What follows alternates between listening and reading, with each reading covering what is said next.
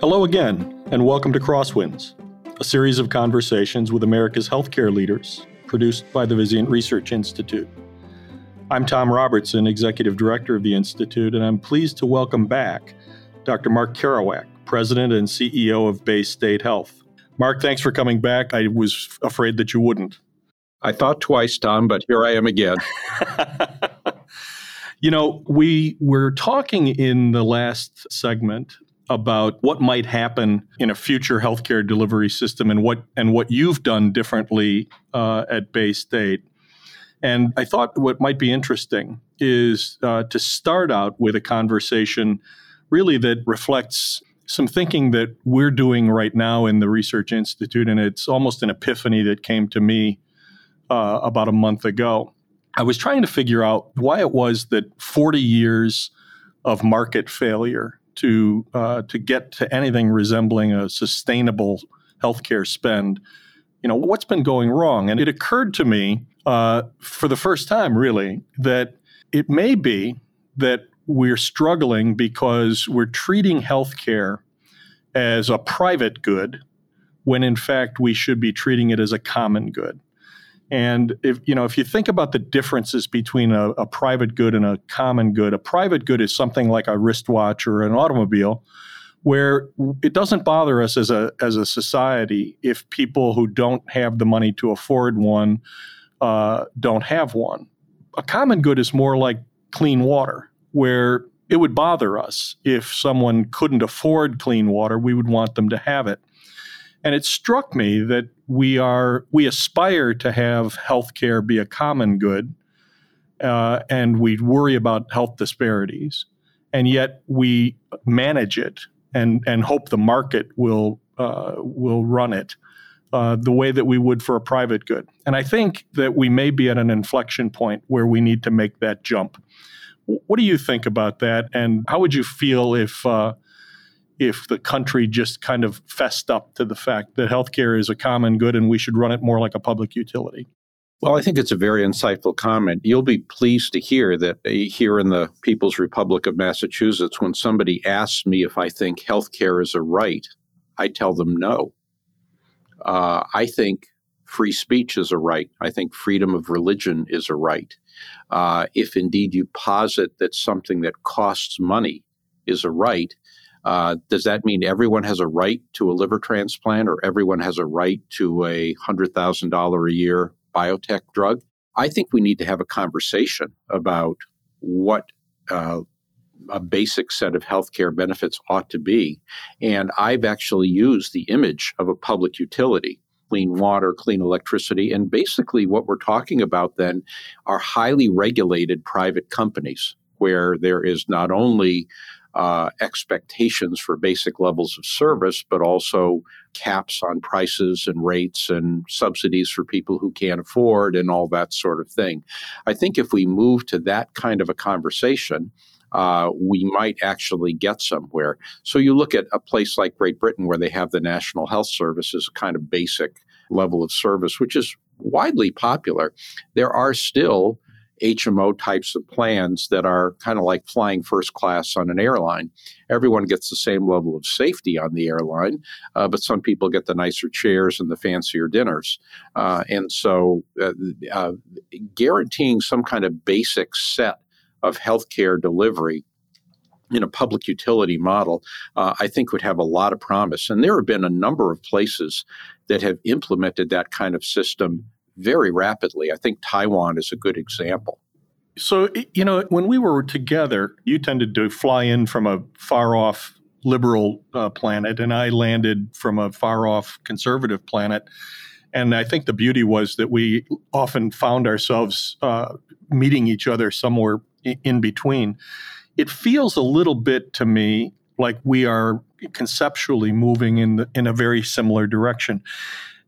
In the first session that we had together, you were describing some global budgeting and some kind of all-inclusive budgeting that you've instituted at Baystate. I actually think that that's the model that we should go to. Instead of chasing fee-for-service revenue, we should give you a few $1 billion and ask you to take care of the middle of Massachusetts. You described some things that you have been doing differently. If the whole system moved in that direction and you didn't have to fight an uphill battle anymore, are there some things that you would do that you haven't yet been able to? I don't think that we are fully there, Tom, quite frankly. We're in a roughly 1 million person service area. And you'll be pleased to hear that we actually called in your old friend Ken Kaufman to figure this all out for us. We right now are the tertiary care provider for those 1 million folks. And so that's fee-for-service medicine. They're in somebody else's global budget. And I'm not worried about that. We want to give high-quality, cost-efficient episodes of care, to replace their heart valve or do their cancer surgery. And we are taking full risk on 240,000 primary care lives and en route to 300,000, trying to grow that. But we don't want to grow beyond that because we don't think we have the infrastructure to manage it. You need a lot of practical infrastructure. As I look back on our discussions, they were maybe less liberal conservative than they were idealistic realistic, I would argue. I mean, I would come with these castles in the sky idea, and you were sort of like that great Chicago columnist, Mike Royko. I'm guessing you were a Mike Royko fan. I read everything you wrote. Yep. So Mike Royko had a great quote. He said, there are two kinds of people in the world. There are the optimists and those of us who really know what's going on. And so you were kind of the Mike Royko kind of guy that I would come in and say, wouldn't it be great if we would do X, Y, and Z? And you would say, listen, this is the way the world really works. And I've actually, had to embrace a lot of those ideas. If I could just expand on that, for every new trustee and every new senior leader, I actually walk them through the S-curve. And I don't know, do all your listeners know what the S-curve is? Those that have followed our research do. The shorthand of it to help you is you make all of your money on a very small subset of your patients. You lose a lot of money on another group of sick people who don't have resources, and you break even on most of what you do. Exactly. And for us, we ran the S-curve analysis at Bay State like the third month I was here, and people's jaws dropped, as they always do. And I told them that my friend Tom had done this in 20 academic medical centers, and it always looks the same. And so if 90% of your margin come from the top 15% of your patients, you certainly want to say yes and accept those transfers, each and every one. And they tend to be enriched with, referral-based surgeries and, very sick people in ICUs. I call them the people who live in the mountains. And then there are the people who live in the prairies, the break-even 80% or so. And those are the folks who have rather bread and butter diagnoses. And you try to do medical management and gradually lower your expenses so you can make a slight margin on all of them. And then, of course, you've got the people who I say live in the canyons. Those are the same folks that are living in the mountains, except they're either uninsured or paid for by Medicaid. And for them, you want to take risk on them and keep them out of your hospital because you're going to lose money on every case. You need to keep them healthy and at home. So we use the S-curve. We basically use the service line structures that you and I researched when we were studying institutes. And really, I think that I have adopted a lot of the realistic attitudes because I know now that I have to run a gigantic financial organization in addition to delivering healthcare. I mean, we're a $2.5 billion organization that requires $6 million a day of cash flow to keep the engine running. And that's a staggering amount. You can't be a sort of pie-in-the-sky guy and run an organization like that. You need to basically see things as they are rather than how you wish they would be. And so I think I have moved a bit more toward the realist side of the ledger. And you'd barely recognize me these days.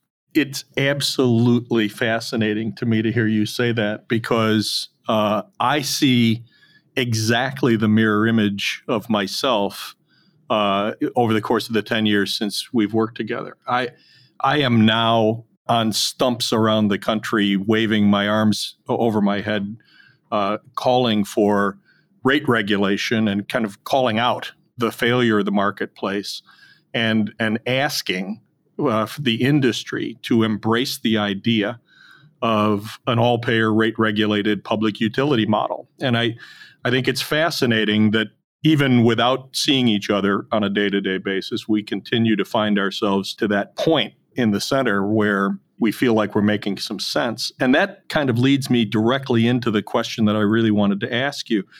You might remember, I remember it. I remember a day when I once said to you, Mark, you and I should go off and run a medical center together.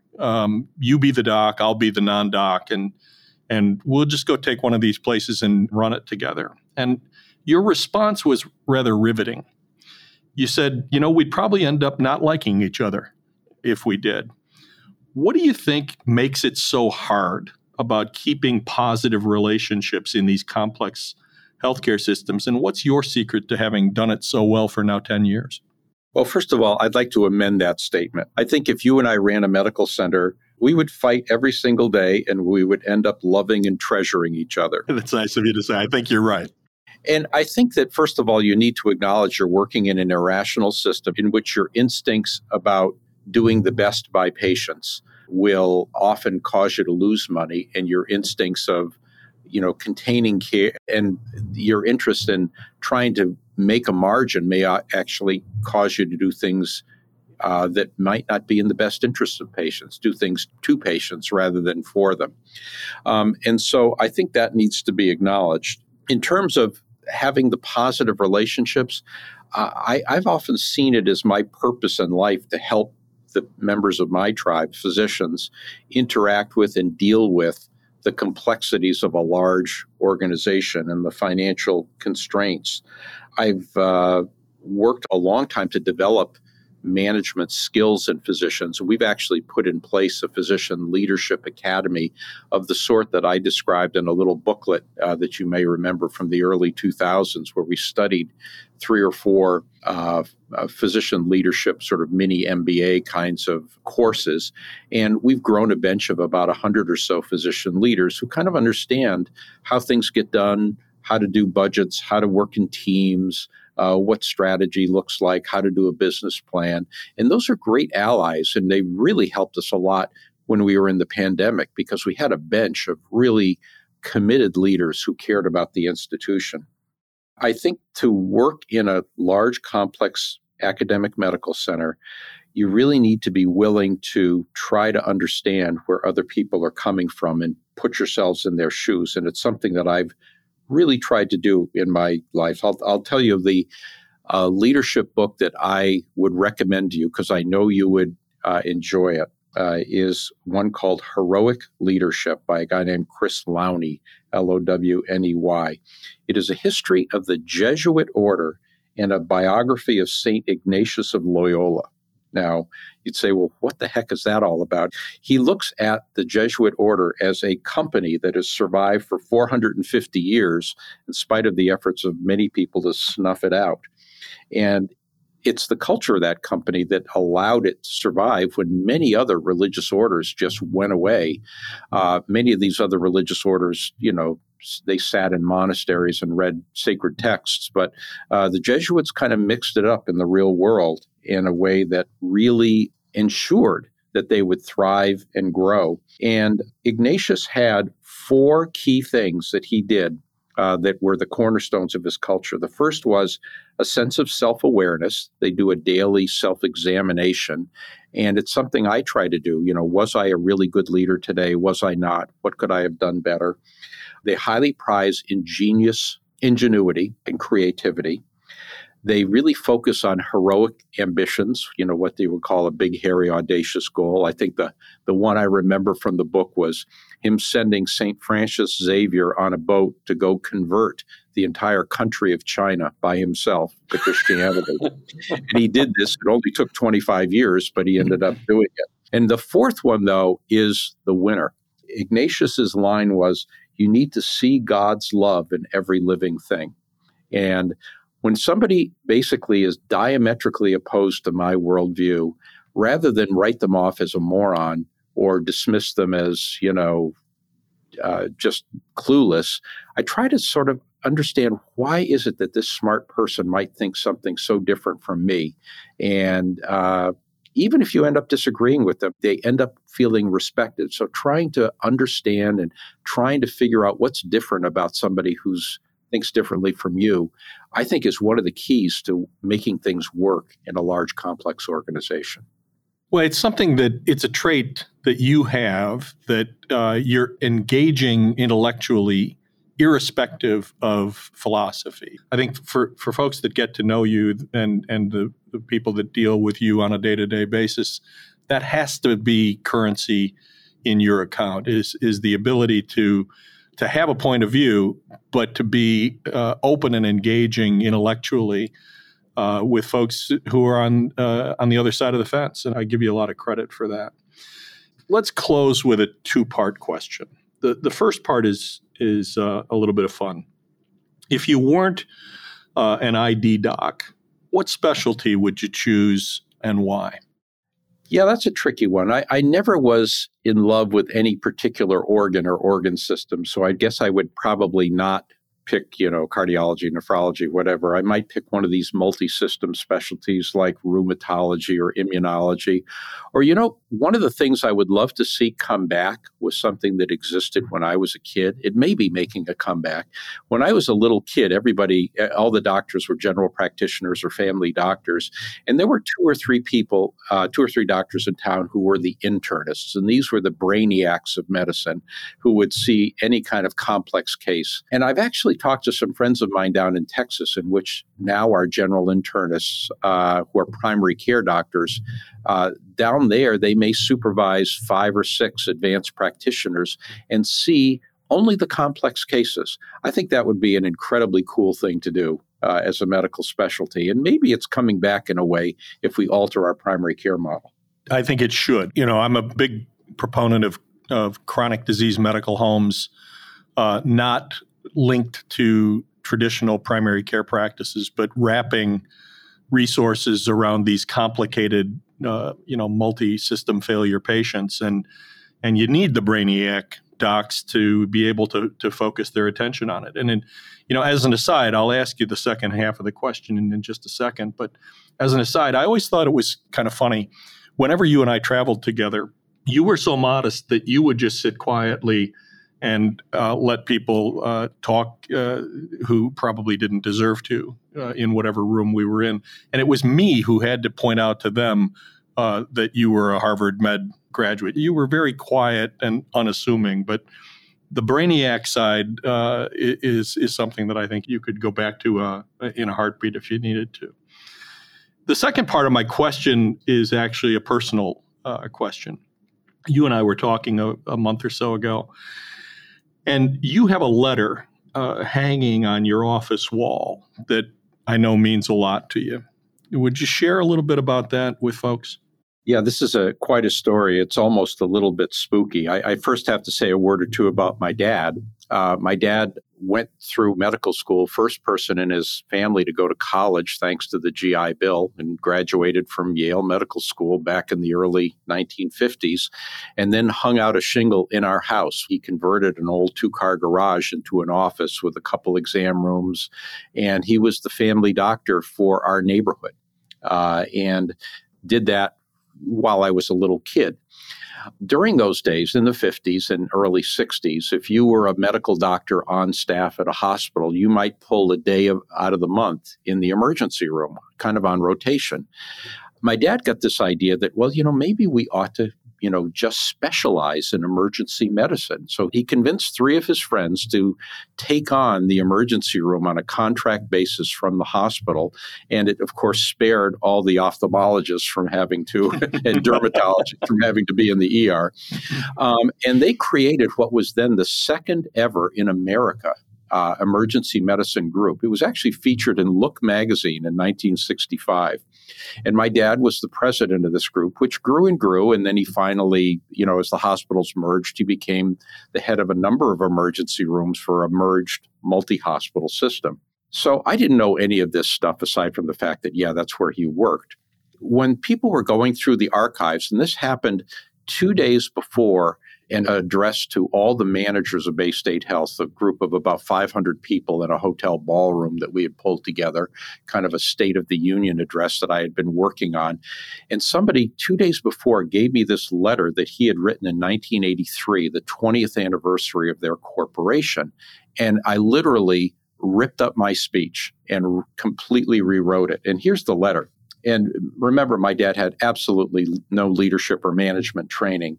And I'll read a couple of excerpts. He basically said, and so this is sort of them celebrating 20 years of existence of this corporation. He said, 20 years ago, our corporation was formed to bring into being a new concept, the delivery of emergency care at the hospital by full-time dedicated private physicians who would practice only emergency medicine.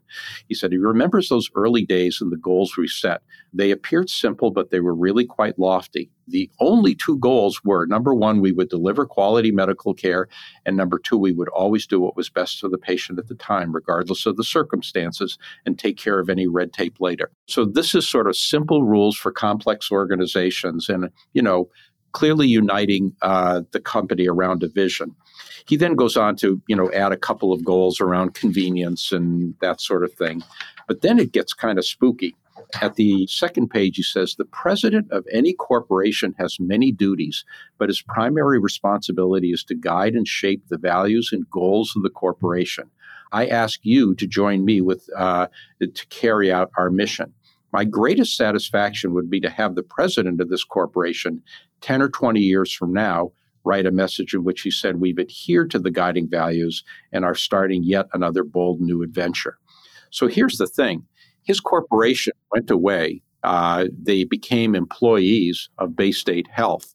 And so this was the successor to his corporation. And 30 years later, that future president to whom he was writing that note was his own son, which is, and basically helped me to understand that, you can delegate hundreds and hundreds of things as the CEO of a corporation, but the thing you can never delegate is what's important, what's the value system of the organization. And it was just chilling for me to read this letter, and it formed the basis of the address to the leaders at that time. I'm thrilled that you got a chance to share that. It was electrifying for me when I heard the story on the telephone just a few weeks ago. It's also, your dad would be proud. He'd be very happy to know that somebody's running the organization who does put the patient first. Unfortunately for me, it's time for us to say goodbye today. But before we do, or perhaps by way of saying goodbye today, let me share a story of a goodbye years ago that I'll never forget. You and I were out in Rhode Island for Tim Babineau, and we were facilitating a strategic retreat. And it turned out that was going to be your last trip with what was then the University Health System Consortium. And you and I were out there, as we often were, Butch Cassidy and the Sundance Kid, out at one of the academic medical centers, trying to convince them that we had an idea or two. And as things wrap up, we're now in Providence, Rhode Island, which was your home airport in commuting back and forth between Chicago and your family's home in Massachusetts. And so I had no idea that you were not planning on flying back. It should have occurred to me, but it didn't. So when we were out in the parking lot after Tim's presentation, you handed me your laptop. And you said, well, I guess this is it. I'm not going to be flying back. I'm going to just stay out here. Would you mind shepherding my laptop back and taking it back to the office to save me the trip? And so I take the laptop, and I'm realizing I was ill prepared for this being it after 10 years of hanging around with you. And so I took the laptop, and you being you just casually extended your hand for a handshake. And for people that know me, they know that I'm really not a huggy-feely kind of a guy. But I just vividly remember that a handshake wasn't going to do it. And so I remember wrapping my arms around you and giving you a hug. And there was just this feeling, there was an element of Camelot about it. It just felt like this was a time in my career that I was going to look back on and cherish. And as it turns out, I was right. So I want to thank you, Mark, for spending a couple of podcast sessions with us. And I hope that folks enjoyed getting to know you because you're an extraordinary guy. Well, thank you, Tom. I look back on those days myself as really the happiest and in many ways most impactful of my career. You should know that I have a picture of you on my credenza. You may recall the time you and me and David Burnett took a picture throwing darts at a target, which was supposedly the way we decided on our strategic project work for the year.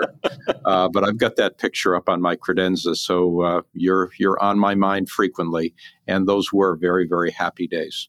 Thank you very much. I look back on them and treasure them. So thanks, Mark. Thanks for being with us, and thank you for listening in. We hope you find these conversations to be thought-provoking, and we look forward to welcoming you back for a future Crosswinds. I'm Tom Robertson. Until then.